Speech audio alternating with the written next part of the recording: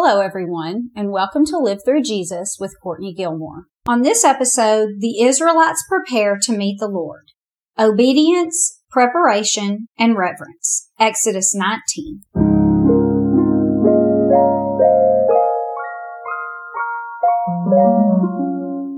Now, just as a quick side note, I'll be reading all the scripture references for you, so you're free to just sit back, listen, and absorb, or you can grab your Bible and read along. Most of the time, I'll be reading from the New King James Version, but if I switch, I'll let you know. At the beginning of each episode, I'll introduce the title, so if you want the entire study in writing, you can go to livethroughjesus.com and buy it for under $5. Each one will cover 2 to 3 months worth of episodes, and once you buy, then it'll be immediately available for download. In addition to a little extra studying, it also allows you the benefit of some charts and keyword definitions, but it isn't necessary. Okay, so let's get started.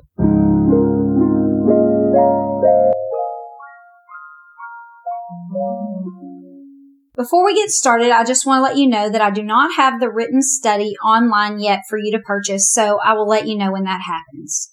Now, last week we talked about how Moses was sitting and judging the people. And when his father-in-law Jethro saw that he was busy with these people from morning to night, he told Moses that this was not a good way to run the country. It wasn't going to work out well. And he advised him to delegate. So the beginning of the court system was set up where there were lower courts and higher courts, and any matter that was too difficult for those would be brought to Moses. And this freed Moses to now govern the people more collectively. So this week, God is going to give Moses the laws so that he can deliver those to the people, and they will know more what they need to do and how they can obey God so that maybe there are less people coming to the courts for advice. So we're going to begin reading today in Exodus 19, and we're just going to read the first 8 verses before we stop and talk about those for a moment. It says, "In the 3rd month after the children of Israel had gone out of the land of Egypt, on the same day they came to the wilderness of Sinai. For they had departed from Rephidim, had come to the wilderness of Sinai, and camped in the wilderness. So Israel camped there before the mountain.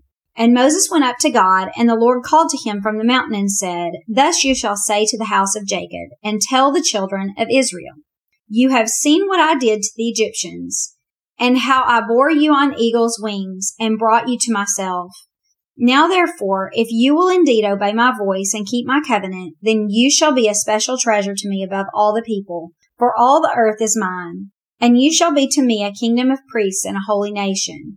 These are the words which you shall speak to the children of Israel. So Moses came and called for the elders of the people, and laid before them all these words which the Lord commanded him. Then all the people answered together and said, All that the Lord has spoken we will do. So Moses brought back the words of the people to the Lord."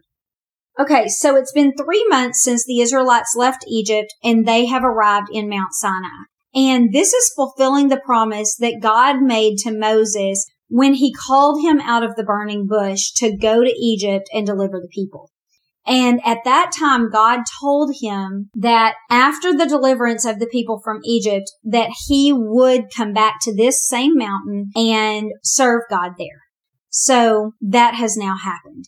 And as the Israelites are encamping at the foot of the mountain, God calls Moses up to talk with him. And this is a subtle difference, but I do think it's important to mention. Notice in verse 3, he says, Thus you shall say to the house of Jacob, and tell the children of Israel. And if you notice, at the first he's saying, you were just one house, but now you are a nation. I think that's what he's trying to tell him, is like, look where you came from. Talk to the house of Jacob and this nation of Israel that I have made them into, and tell them this. And then he talks about carrying them out of Egypt just like an eagle carries her young from the nest on her wings. Just giving this picture of God taking them out whenever they were too helpless to do that for themselves, and protecting them until he could get them to safety. And then look at verse 5. He says, Since I did all these things, now therefore, if you will indeed obey my voice and keep my covenant. And so I think what he's saying is, since I have delivered you from this oppressive people and kept you safe, the natural result of that should be your obedience. The people should have been so thankful to God for what he's done for them that they will do anything he asks them to do. And I think it's the same thing for us. I think that because Jesus has delivered us from our sin, our natural reaction should also be obedience. Listen to what it says in 2 Corinthians 5:15.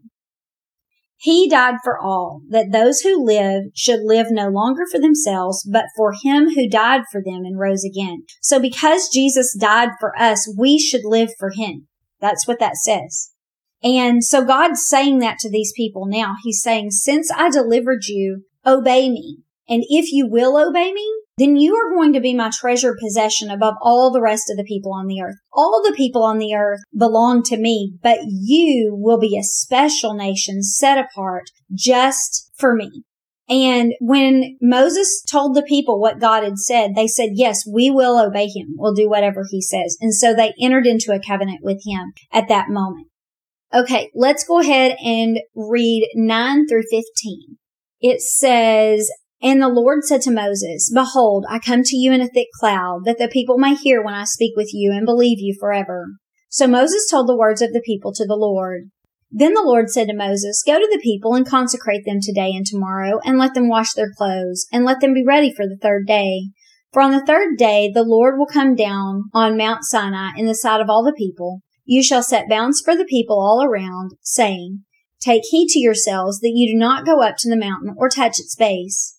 Whoever touches the mountain shall surely be put to death. Not a hand shall touch him, but he shall surely be stoned or shot with an arrow. Whether man or beast, he shall not live. When the trumpet sounds long, they shall come near the mountain.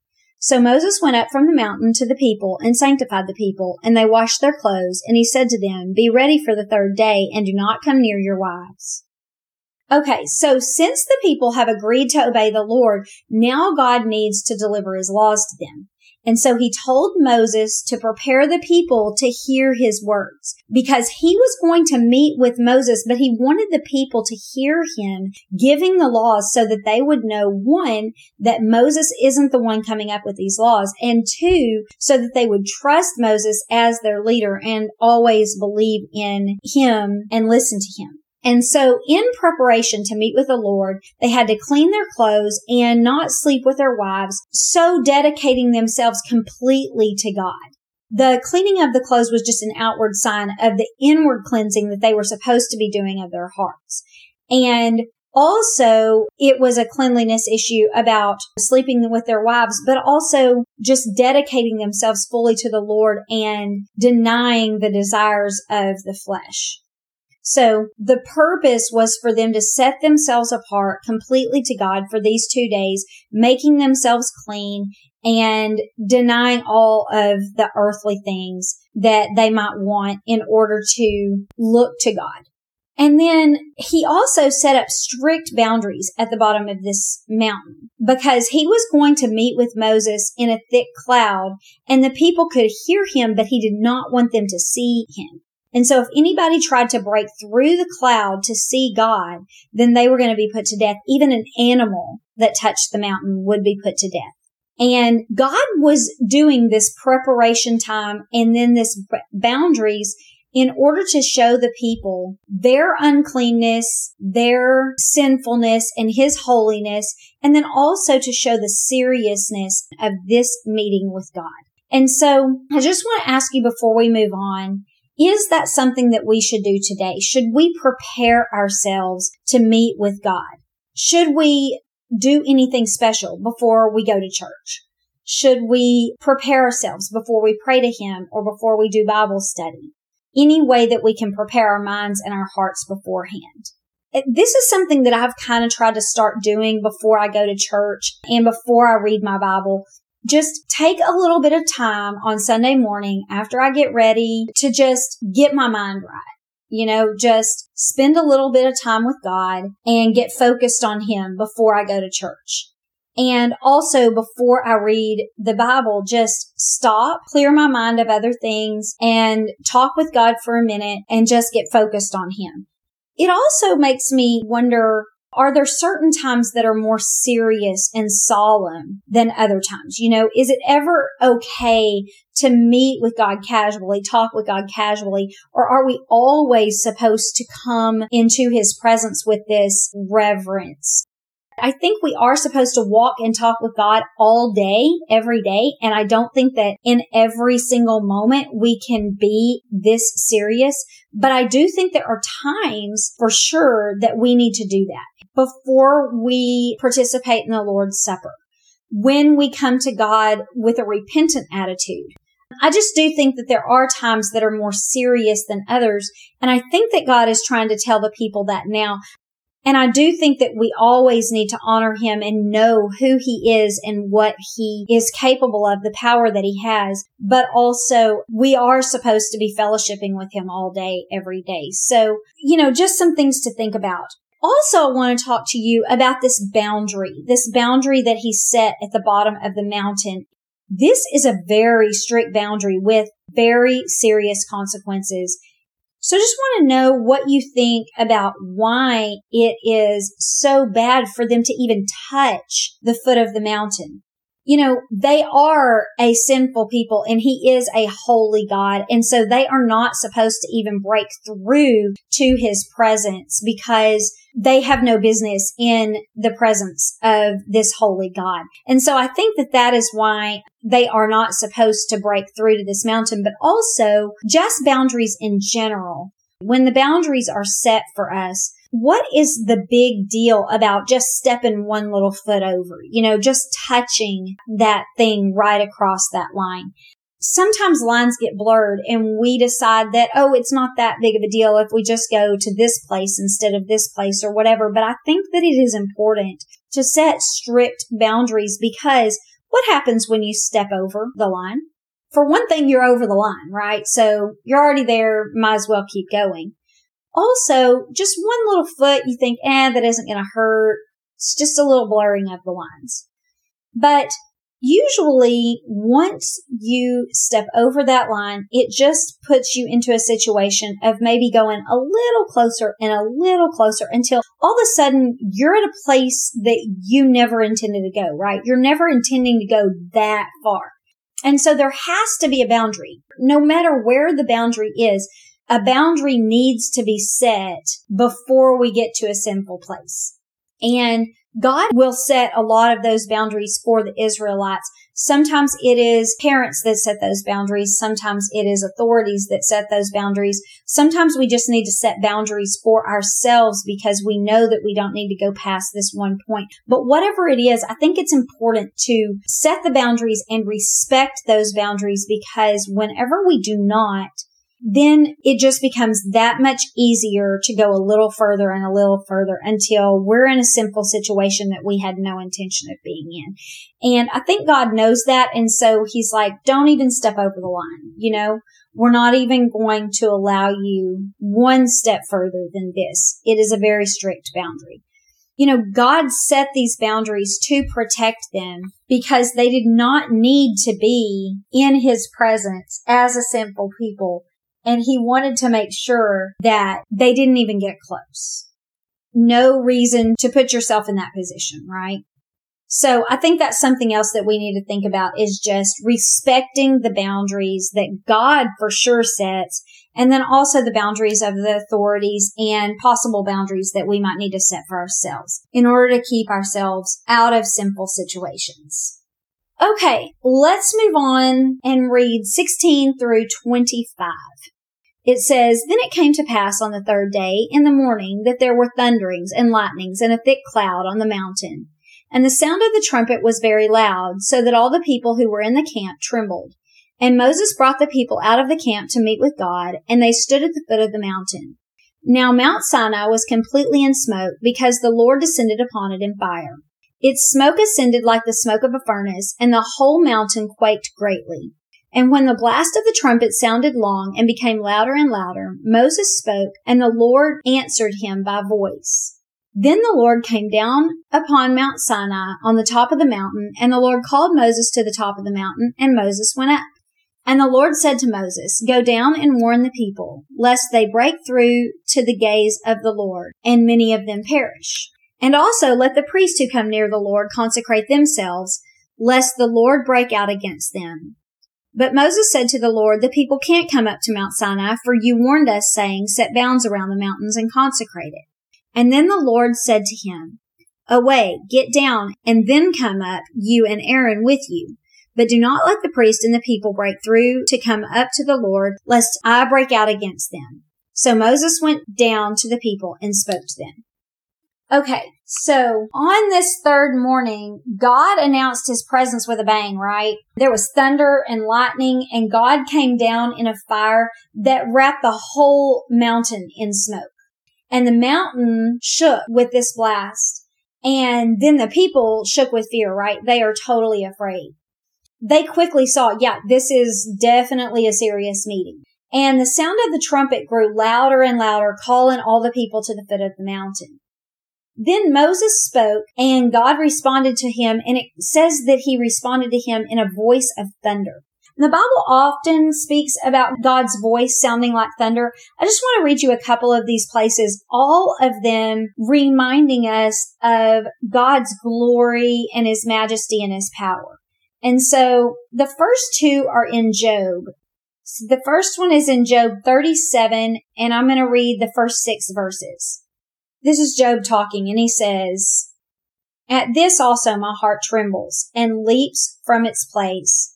Hear attentively the thunder of his voice and the rumbling that comes from his mouth. He sends it forth under the whole heaven, his lightning to the ends of the earth. After it, a voice roars. He thunders with his majestic voice, and he doesn't restrain from them when his voice is heard. God thunders marvelously with his voice. He does great things which we can't understand. For he says to the snow, Fall on the earth. Likewise, the gentle rain and the heavy rain of his strength. So God's voice also makes Job's heart tremble, and he talks about it just being a rumbling like the thunder, and his voice being majestic, and how he speaks to the snow and the rain, right? God is doing marvelous things, and all of it is just at the command of his voice. Also in Job 40, 6 through 12, it says, Then the Lord answered Job out of the whirlwind. So this is God talking to Job, and he said, Now prepare yourself like a man, and I will question you, and you will answer me. Would you indeed annul my judgment? Would you condemn me that you may be justified? Do you have an arm like God, or can you thunder with a voice like his? Then adorn yourself with majesty and splendor, and array yourself with glory and beauty. Disperse the rage of your wrath. Look on everyone who is proud and humble him. Look on everyone who is proud and bring him low. Tread down the wicked in their place. So he's like, are you like me? Can you do these things? If you can, then just make yourself majestic and glorious and cut down the wicked people. But I'm pretty sure that you're not like me. You don't have a thunderous voice and a mighty arm, and you cannot do these things. So who are you to talk to me like that? That's basically what God's saying to him. I want to also read Psalm 29. It's a short psalm. I want to read it all to you. It says, Give unto the Lord, O you mighty ones. Give unto the Lord glory and strength. Give unto the Lord the glory due his name. Worship the Lord in the beauty of holiness. The voice of the Lord is over the waters. The God of glory thunders. The Lord is over many waters. The voice of the Lord is powerful. The voice of the Lord is full of majesty. The voice of the Lord breaks the cedars. Yes, the Lord splinters the cedars of Lebanon. He makes them also skip like a calf, Lebanon and Syrian, like a young wild ox. The voice of the Lord divides the flames of fire. The voice of the Lord shakes the wilderness. The Lord shakes the wilderness of Kadesh. The voice of the Lord makes the deer give birth and strips the forest bare. And in his temple everyone says glory. And the Lord sat enthroned at the flood, and the Lord sits as king forever. The Lord will give strength to his people, and the Lord will bless his people with peace. So everything happens at the voice of the Lord. God's voice carries with it power, and that's why it sounds thunderous, because there is power in his voice. And he is to be honored and revered, right? And so after Moses gets on top of this mountain, God tells him to go back down. And he says, warn the people again strictly about this strict boundary. And Moses said, they're not going to come up. I already told them not to. And he said, no, you need to warn them of the seriousness. Go tell them again, and then bring Aaron up when you come back. And I just want to say real quickly about the priests. He says in verse 24, don't let the priests or the people break through. The Levites have not yet been named the priests of God, and they don't have really a priesthood because they don't really have a nation yet. So most likely what they're talking about is these firstborn men that were dedicated to God. Those would be the priests, the people that had been set aside as God's people, because that's what the Levites later are. So he was just saying, tell the heads of the families, basically, do not come up. And so Moses does. He goes down and he tells the people, for real, don't touch this mountain. And then he gets Aaron and goes back up. And then in chapter 20, God begins to give the 10 Commandments. And we're not going to go over the 10 Commandments today. The first 17 verses list the 10 Commandments, and we'll go over those another day.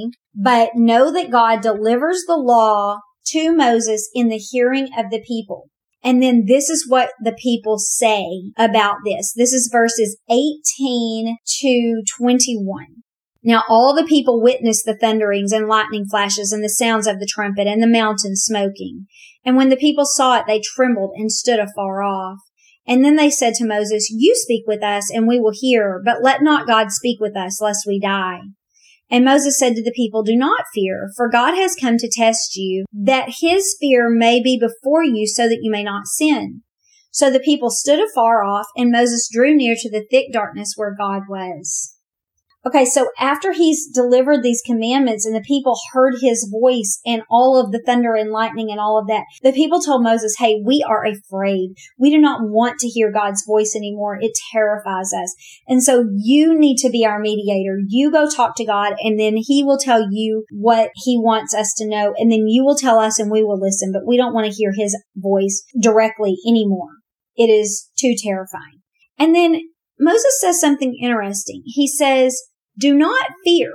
God has come to test you, that his fear may be before you so that you won't sin. So first he says, don't be afraid. And then he says, he only did this to test you so that you would be afraid and not sin. So what does this mean? This means innocent people do not need to fear God. You have no reason to be afraid just by hearing his voice. He only is showing you his powerful voice because he wants you to be afraid to sin. But he does not want you afraid of him. If you are an innocent person, then you have no fear of him. The only reason to fear him is if you are doing something wrong or thinking about doing something wrong. He wants you to know his power so that it will be a deterrent to you. This is a difficult balance, right? It can be at least. And so I want you to think for a moment, have you found this healthy fear of God that deters you from sin, but also doesn't make you afraid just to hear his voice or be near him?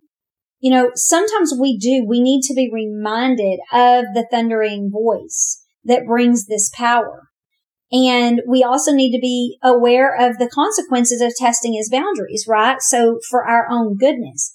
But we also don't need to forget the love that God has for his people and his desire for fellowship and a relationship with us, right? And so I want you to listen to Deuteronomy 6:24 and 25.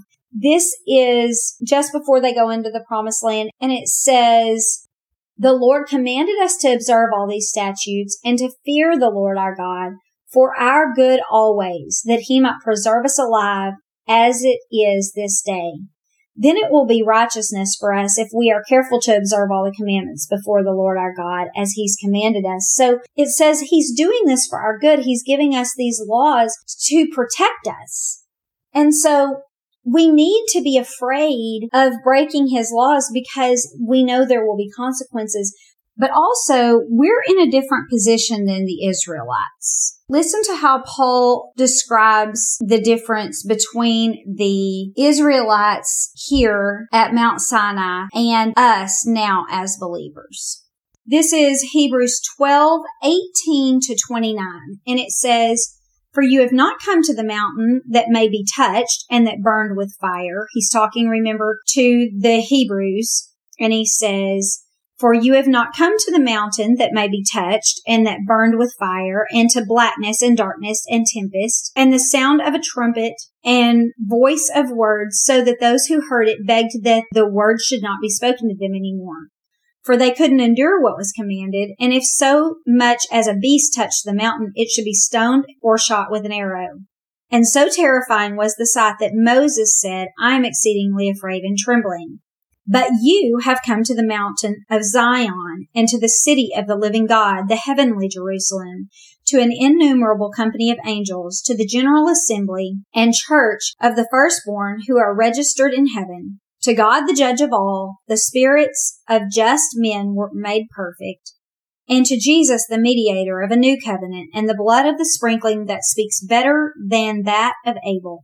See that you do not refuse him who speaks. For if they did not escape who refused him who spoke on earth, much more shall we not escape if we turn away from him who speaks from heaven, whose voice then shook the earth, but now he has promised, saying, Yet once more I shall not only shake the earth, but also heaven. Now this, yet once more, indicates the removal of those things that are being shaken, as of the things that are being made, that the things which can't be shaken may remain. Therefore, since we are receiving a kingdom which can't be shaken, let us have grace by which we may serve God acceptably with reverence and godly fear. For our God is a consuming fire. And so this first paragraph is talking about this mountain of Sinai that their forefathers approached, this mountain that can actually be touched and that burned with fire and had the voice of God spoken to them that the people were so afraid of. And it says here even Moses was afraid at this time. But he's contrasting that with our mountain that we get to approach that we can't see. This isn't a mountain that we can touch because it's a heavenly mountain, a mountain that exists in the heavenly places where angels gather. But unlike the Israelites who could only approach God, we can live in his presence because we have a mediator that can grant us access that Moses couldn't grant. Jesus is able to do that.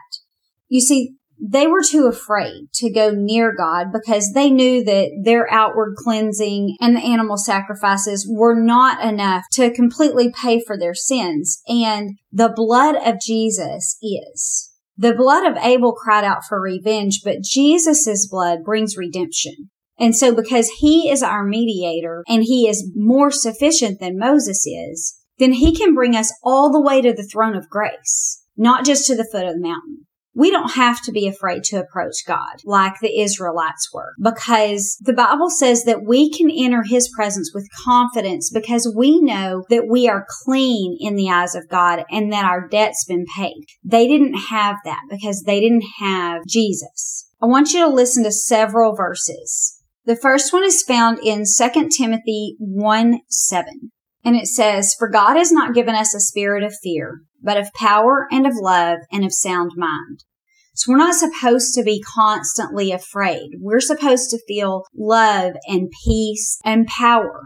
There's no need to feel terrified in his presence or be in constant fear. We just need to do what we're supposed to do, but we don't need to be afraid of God.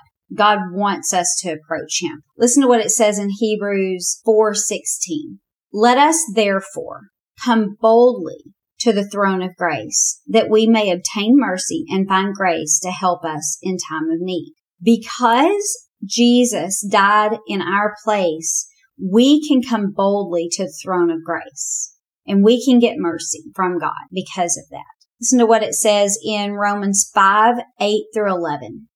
But God demonstrates his own love towards us in that while we were still sinners, Christ died for us. Much more then, having now been justified by his blood, we shall be saved from wrath through him. For if when we were enemies, we were reconciled to him through the death of his Son, much more, having been reconciled, we shall be saved by Jesus' life. And not only that, but we also rejoice in God through our Lord Jesus Christ, through whom we now receive the reconciliation. So because God loves us so much and sent Jesus to die for us while we were still sinners, we have been saved from the wrath of God. We have no need to be afraid of his wrath like the Israelites were because of Jesus, because we've been reconciled to God through the death of Jesus. He sets everything right. Jesus pays our debt. So when God looks at us, he sees a righteous person, a clean person, because Jesus took our sins upon him and gave us his righteousness.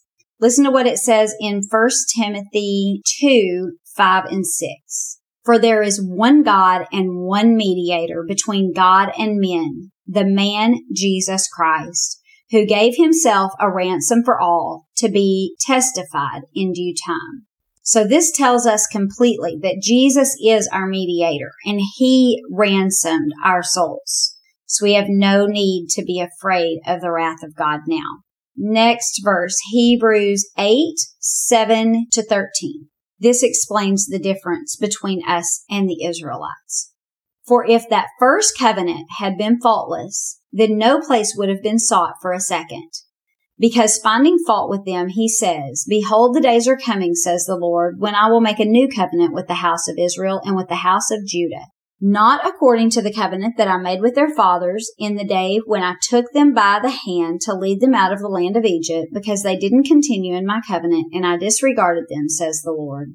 For this is the covenant that I will make with the house of Israel after those days, says the Lord. I will put my laws in their mind and write them on their hearts, and I will be their God, and they will be my people. None of them shall teach his neighbor and none his brother, saying, Know the Lord, for all shall know me, from the least of them to the greatest. For I will be merciful to their unrighteousness, and their sins and their lawless deeds I will remember no more. In that, he says, a new covenant. He has made the first obsolete. Now what is becoming obsolete and growing old is ready to vanish away. So this is a new covenant.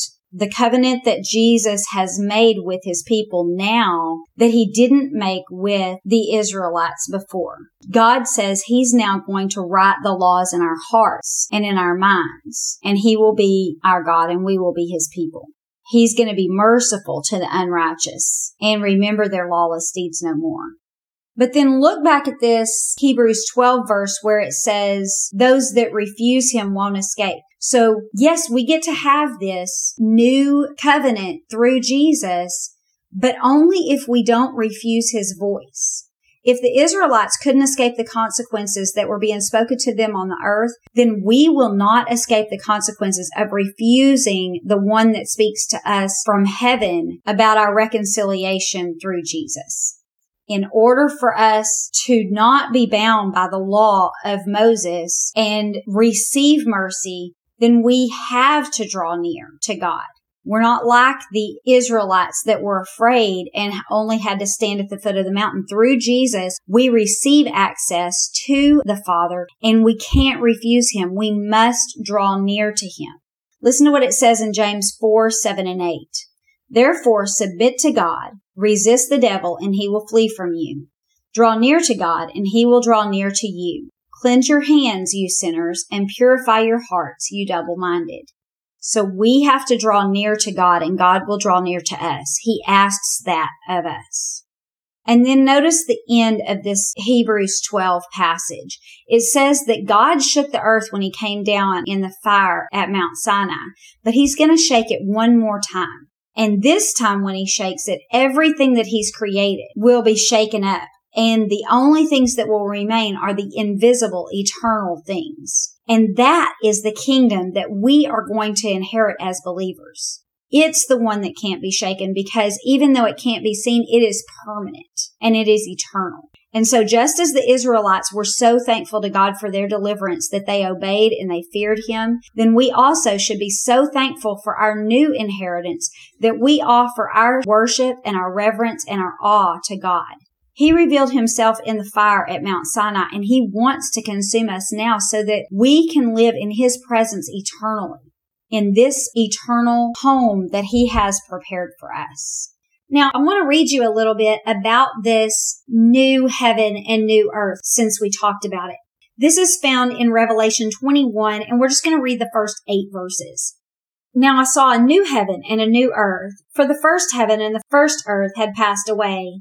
Also there was no more sea. Then I, John, saw the holy city, New Jerusalem, coming down out of heaven from God, prepared as a bride adorned for her husband. And I heard a loud voice from heaven saying, Behold, the tabernacle of God is with men, and he will dwell with them, and they shall be his people. God himself will be with them and be their God, and God will wipe away every tear from their eyes. There will be no more death, no more sorrow, no more crying. There shall be no more pain, because the former things have passed away. Then he who sat on the throne said, Behold, I make all things new. And he said to me, Write, for these words are true and faithful. And he said to me, It is done. I am the Alpha and the Omega, the beginning and the end. I will give of the fountain of the water of life freely to him who thirsts. He who overcomes will inherit all things, and I will be his God, and he will be my son. But the cowardly, unbelieving, abominable, murderers, sexually immoral, sorcerers, idolaters, and all liars shall have their part in the lake which burns with fire and brimstone, which is the second death. So again, very loud voice speaking. Again, the inheritance that we receive for believing in him, or the punishment that we receive for rejecting him. All of that written here. We will inherit this new wonderful heaven because of the blood of Jesus Christ. We will be able to be in God's presence where the Israelites were not. One more verse I want to read to you. This is Psalm 125, and it's just the first 2 verses. Those who trust in the Lord are like Mount Zion, which can't be moved but abides forever. As the mountains surround Jerusalem, so the Lord surrounds his people from this time forth and forever. So this Mount Zion will never be able to be moved, and it lasts forever because God surrounds his people. We now have ability to be in his presence in a way that the Israelites never did because they didn't have a complete covering for their sin. So remember the things that we've learned today.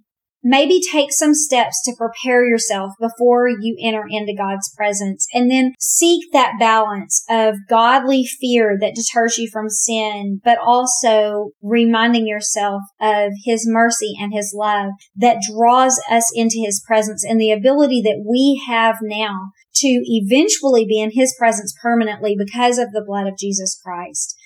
The law no longer has power over us as it did on those in Mount Sinai. So take comfort in that. We will discuss the laws in a later lesson. I just wanted to talk about this reverence for God and the incident that happened all at once before we got into the laws. So I hope that you've enjoyed this episode. Leave me a 5-star review. You can also leave comments. If you would like to email me, my email address is Courtney@livethroughjesus.com. Thanks and have a good day.